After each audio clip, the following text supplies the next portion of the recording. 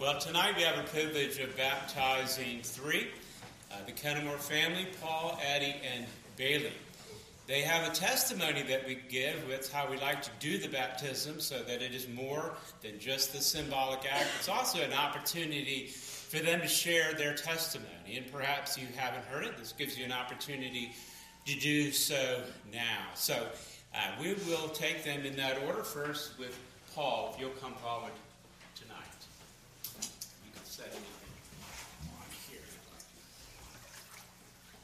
Paul Kennamer. I'll have to read this.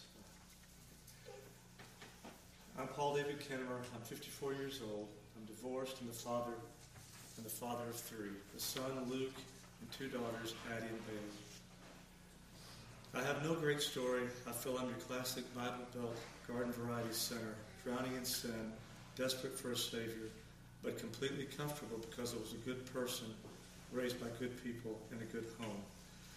I grew up in the Huntsville, Alabama area. My father was raised in the Church of Christ, and my mother was the daughter of a Baptist pastor. After converting my mom to the Church of Christ, my folks were married and had two children. My sister, that was 8 years older than I believe my parents raised me in the best way, or the best understanding that they had of what a Christian home was to look like. We attended church 3 times a week, and I was sent to a Christian school. My father was a loving and strong disciplinarian. My mother was very nurturing. My folks taught me godly principles, but not necessarily the importance of glorifying Him.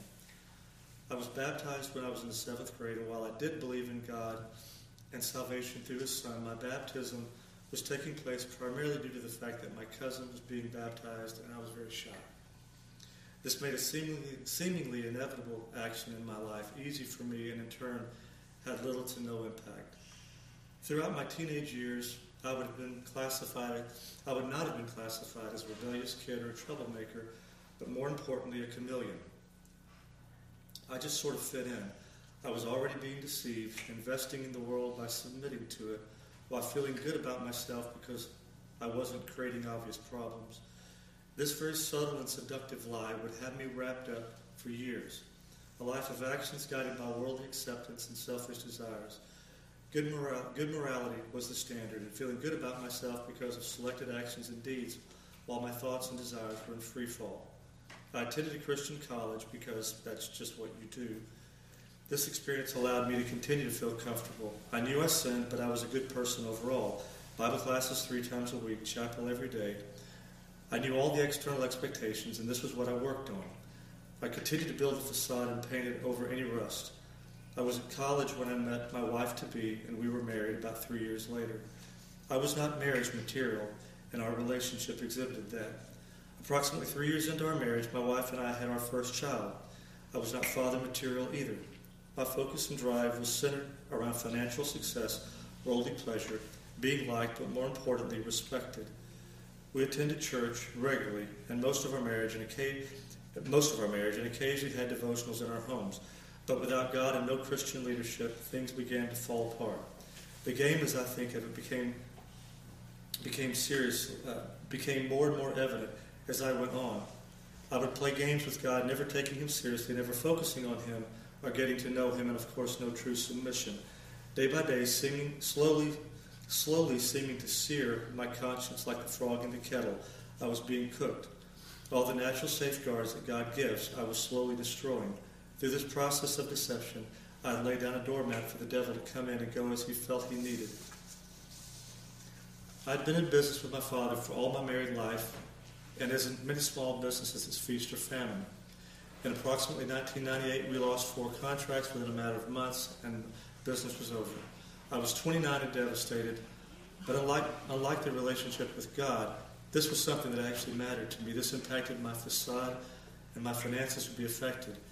Peers' perceptions of me could change and destroy my image and credibility.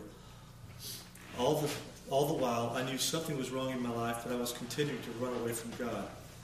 I was confronted with the question, what am I going to do now? Music has always been a major part of my life, and there has always been encouragement to pursue those interests. After some discussions with friends and family, and motivated by my loss of career, money, and identity, I began working to that end. Naturally, when God is not your focus, you start a music ministry. This was a new chapter in my life, very self-focused, but deceived enough to believe I was doing something for God. The music group, I will call it, continued for about 10 years. Lots of great opportunities for spiritual growth, but little taken. I was consumed with comfort and complacency, the same thoughts. I was a good person, doing good things, producing good works. Meanwhile, my marriage was falling apart.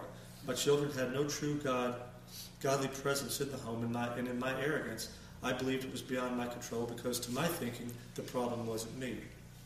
In 2005, my wife and I separated. That selfish act is one my children are forced to deal with every day for the rest. That selfish act. Sorry. We love you, brother. I'm sorry. Your family. I'm forced to deal with every day. But for me it wasn't enough. The rite of passage I'd surrendered to the devil throughout my life had built a foundation of pride and self-righteousness that while I knew factually I had sinned, there was little to no shame because I was so much better than other people I compared myself to. I realized I committed small sins, but at least I wasn't a really bad person. That belief would soon be tested and shattered in my own life. In 2007, the music group disbanded after I became involved in an affair. The confession of adultery in my life was one that shook my pride beyond anything I could put into words. With all the examples in my life of being forced to swallow pride, this was incomparable. There was no longer a need to paint anything, for the facade was gone. I was at ground zero. And in retrospect, I believe this was God holding up a mirror so that I could see my complete inability to be good in and of myself. Hence, my comprehensive need for Him.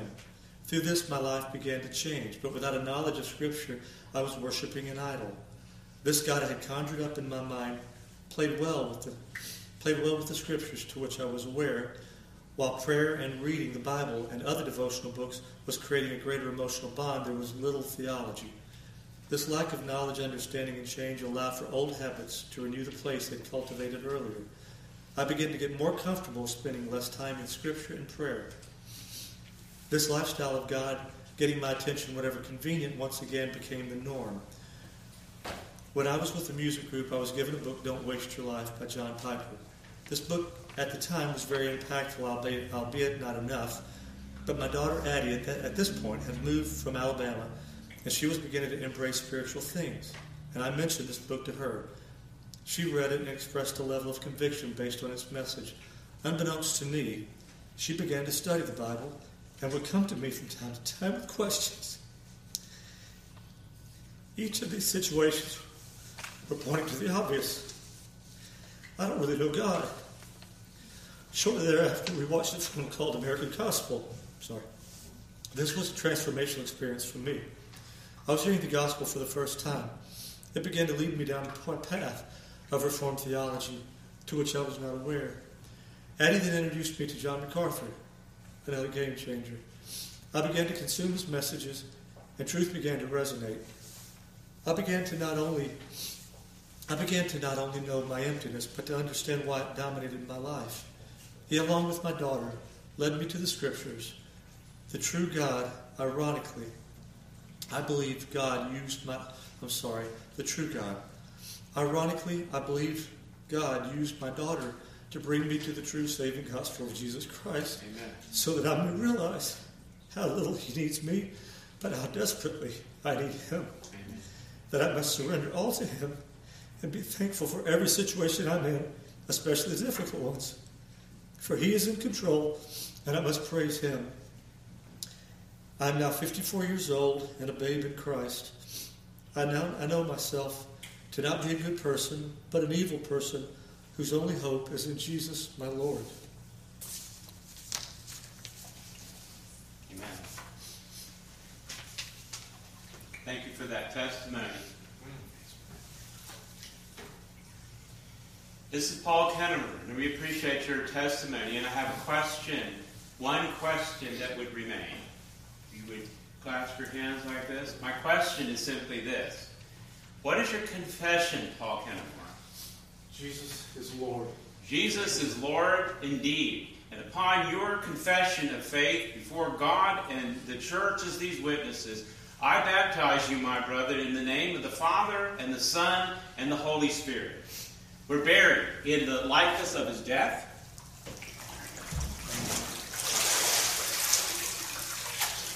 We're raised in the likeness of his resurrection to walk in newness of life. God bless you. Amen.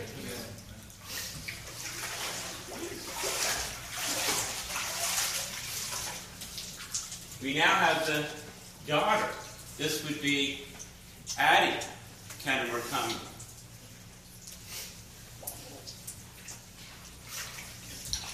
And you can set the towels and whatnot right there. Good evening. Whew. Okay.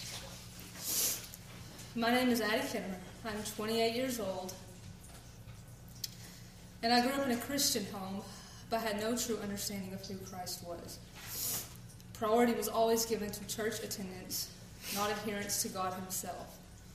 But thanks to perfect church attendance, I always believed there was a God, but I had no knowledge of the true God.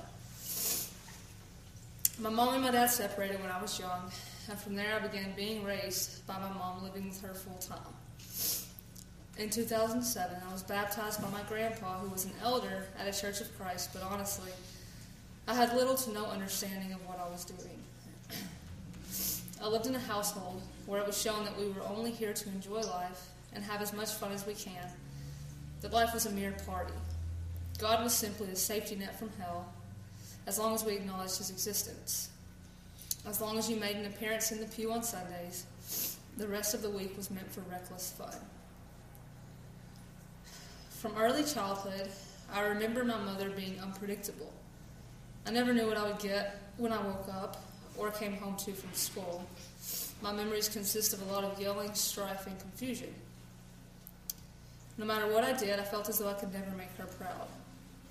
She was always unfulfilled and put on her kids the fulfillment only Christ could accomplish.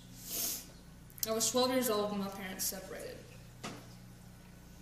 From that point on, I didn't see my dad for 4 years, without any choice or understanding of my own as to what was happening. I remember the fear I had on Christmas morning when my sister and I packed my older brother's belongings in garbage bags because my mom kicked him out of the house for talking to our dad. While I lived in constant fear of my mother's wrath, I longed for love and attention from my mother that eventually exhibited itself in many years of partying and drinking after high school, as I found it was the only connection I could have with her.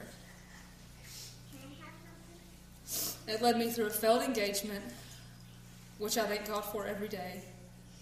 I didn't know I had a purpose in life, and I wasn't convinced that the people closest to me even cared.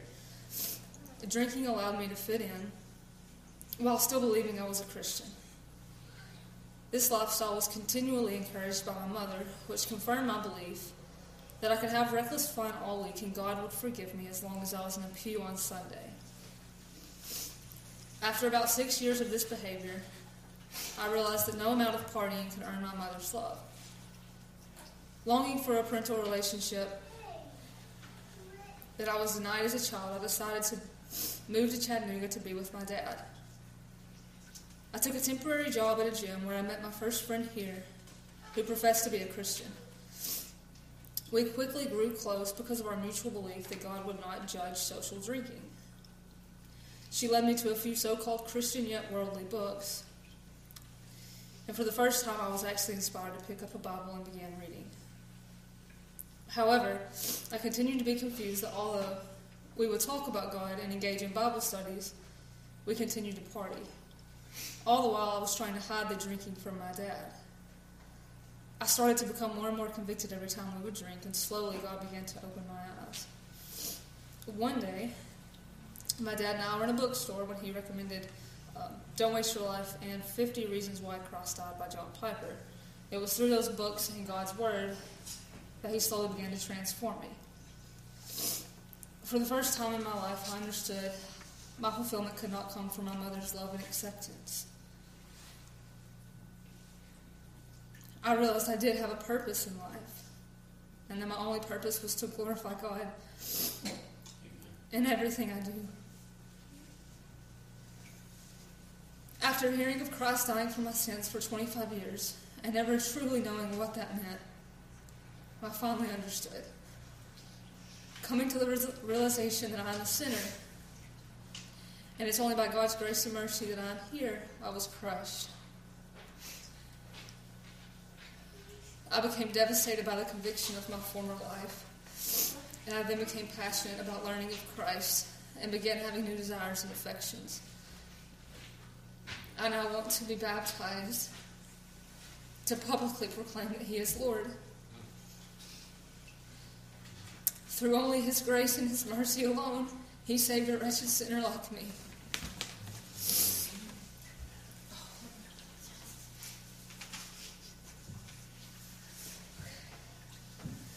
Thank you for that testimony, Addie. We have one more question for you. What is your profession of faith?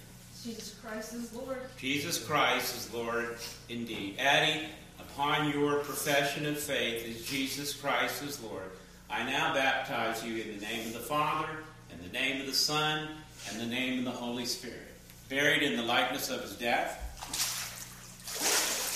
raised in the likeness of his resurrection. Amen. Amen. We have one more testimony and profession of faith. It would be Bailey Kennamer, if you'll come, please.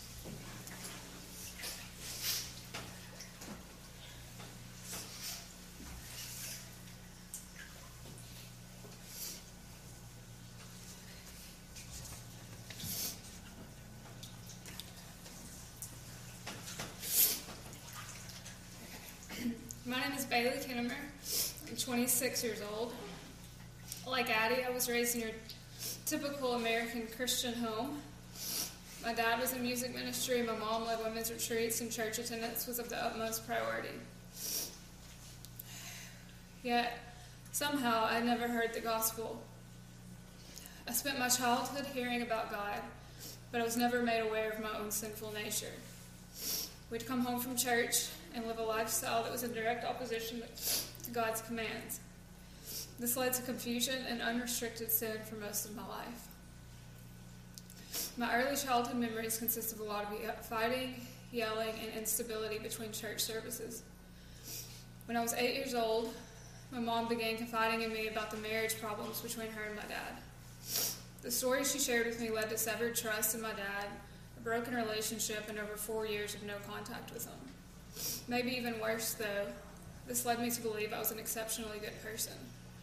As my mom's confidant, therapist, best friend, and essentially her God, I was exalted higher than any child should ever be.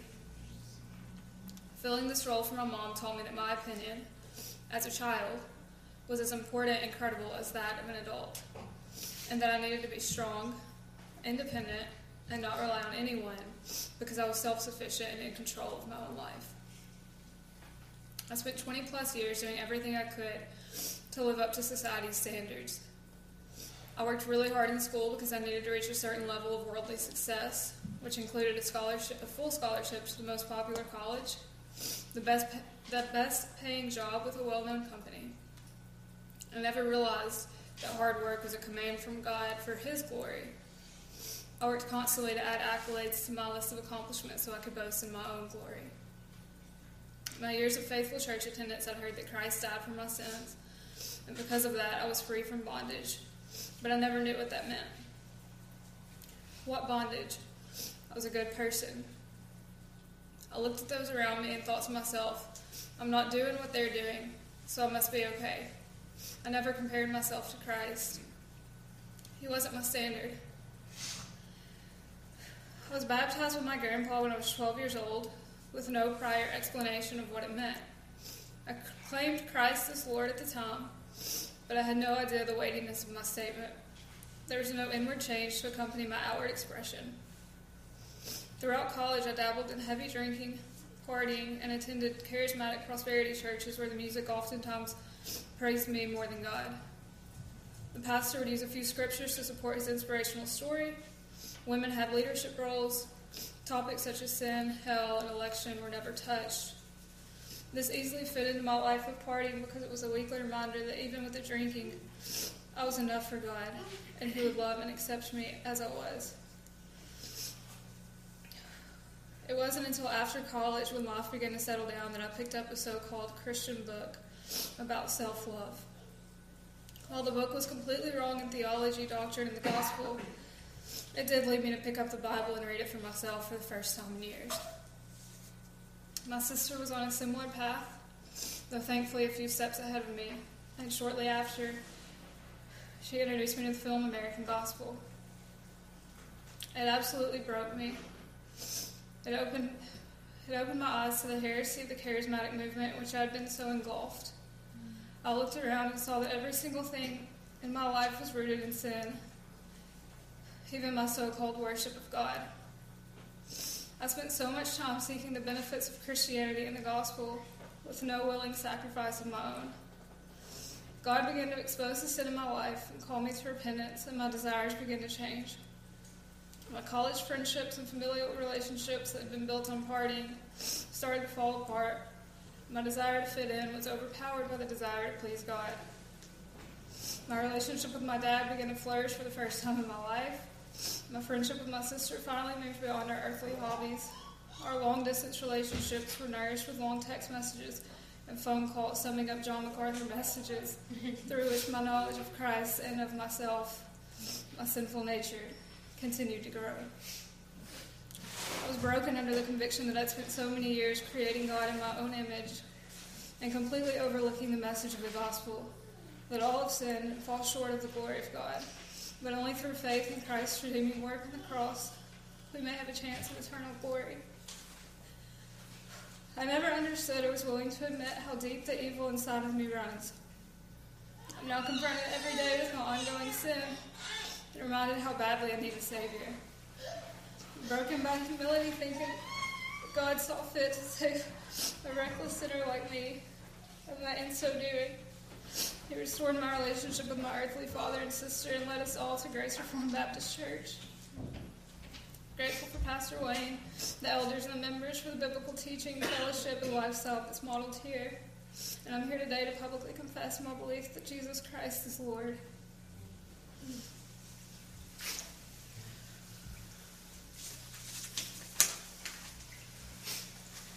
Betty, thank you for that testimony.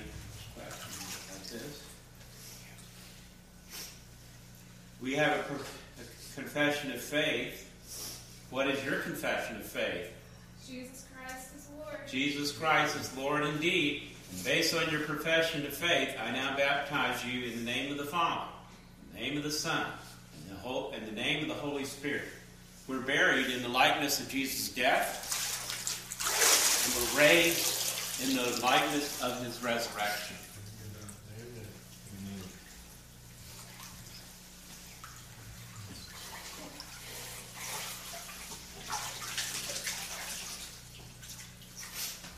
Let's say a word of prayer, and then we'll invite Jerry to come back to sing some hymns while we wait for them to prepare themselves so that we can then receive communion together as the family of God. Let me pray. Father, I'm thankful for this time together. What an incredible testimony from darkness to light. I pray that this testimony will continue to go forward and to encourage many others to trust you, to believe for those that are among us, that are even hearing our voice, that may have wayward family members or children. I pray that indeed we would trust that you are the God of redemption and God of glory. And we pray that your name would be exalted and lifted up.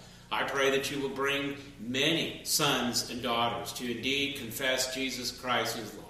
And thank you for the reminder, again, of our brother and sisters here, testifying to that great truth that indeed Jesus Christ is Lord. In His name we pray. Amen.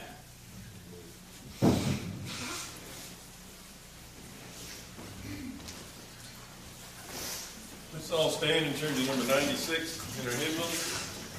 Number 96, Great is Thy Faithfulness.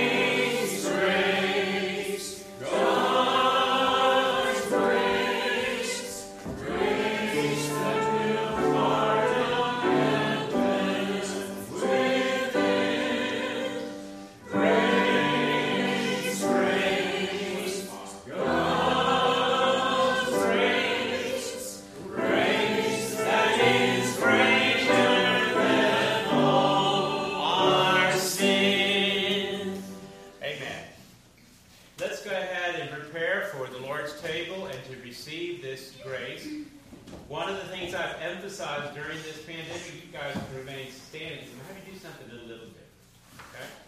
We receive the Lord's Supper. One of the things that we focus on, this is for when we come together, 1 Corinthians 11. It's been one of the difficult things when they had the shutdown of the pandemic, and unfortunately many churches are prohibited from coming together. It is a great blessing, because when we commemorate communion, it is about a gathering together. And of course, with Paul, Addie, and Bailey, this is a special night for you to remember your relationship with Christ, your communion together with the saints in a unique way, after you have been obedient in believers' baptism to confess Jesus Christ as Lord. So, Jerry is going to bless both elements. We're going to have the three of you. We'll bring this over and serve you there. And then the rest of you, I want as much as possible, it may seem a little awkward, but those of you who are going to participate in communion, get your both elements, and let's just kind of gather around this family in a circle, if you will, together, and as best you can. I know if you have little ones and stuff you have to tend to, that's fine. But as best you can, let's gather around them. Jerry, would you bless both elements? Gracious Father, we're indeed thankful for the gift of your Son, who was broken for us, Lord, and for the blood, Lord, that he shed on the cross, that cleanses us from all our sins. Father, we give you praise and honor and glory for it now. In Jesus' name, amen. You guys remain seated. We're going to serve you direct, Jerry and I. And you can be seated once you get both elements. The rest of you guys can. You guys be seated right there. All right, the rest, will you come and receive both elements? Pick up the elements and then stand over here. Let's gather around.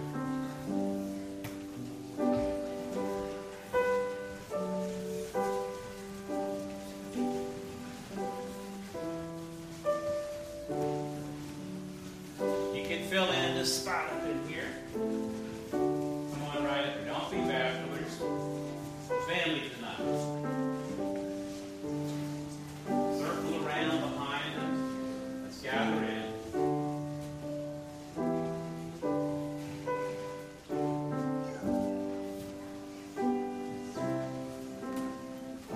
Plenty of room up here. You can face them up here.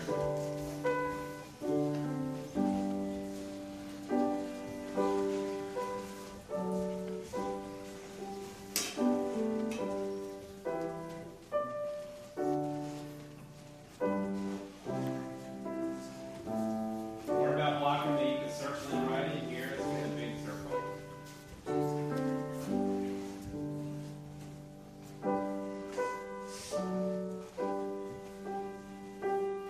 Again, we appreciate you playing, but you can come on over too.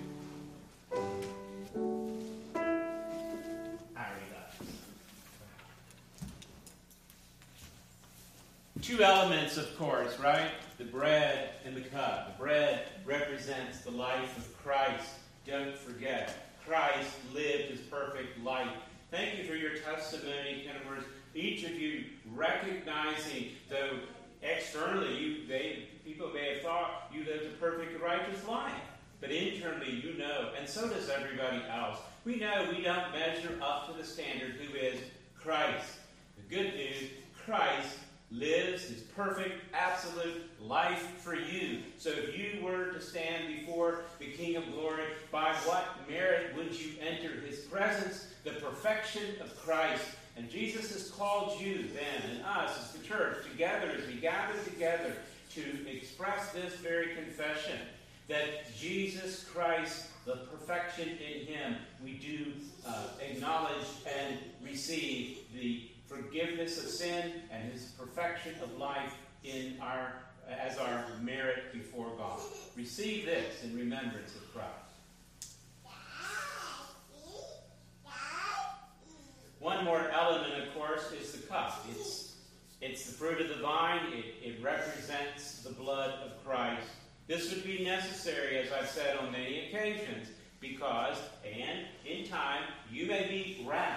with the thoughts that you cannot go back and fix all the problems that you caused. The good news is we all can't do it either, and we're not expected to, because there is one who did. He actually paid the penalty. The penalty has been paid in full. This is a unique experience, if you will, that isn't done anywhere else. Even if somebody paid your debt off, that would be their money paying the debt. God put your actual sins on the body of Christ. He actually died and bled and suffered all that you would be otherwise do, so that in Christ there is therefore no condemnation in him.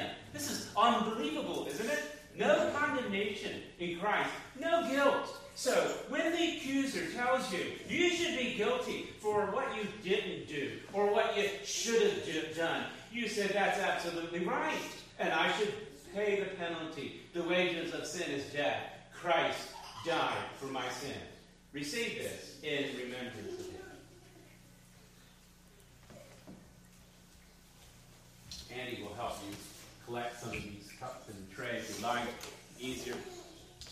The church goes out then traditionally singing a hymn, because this is what the disciples did as they were dismissed.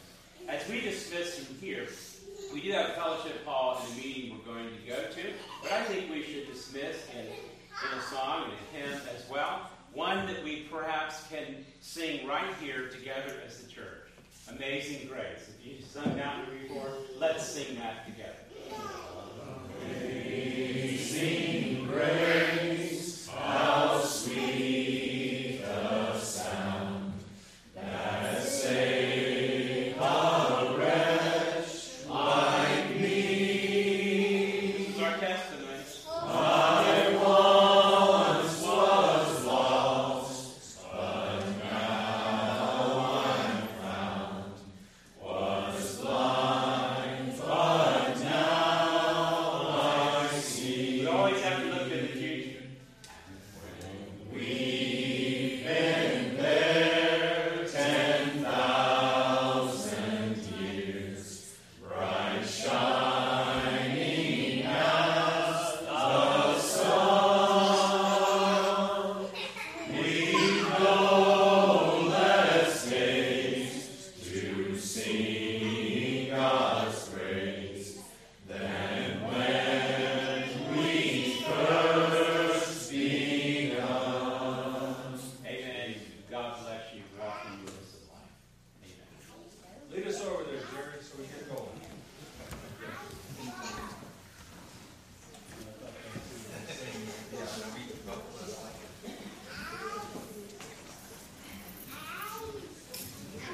Thanks for coming tonight. We will have a brief members meeting. There's some snacks over in the fellowship hall.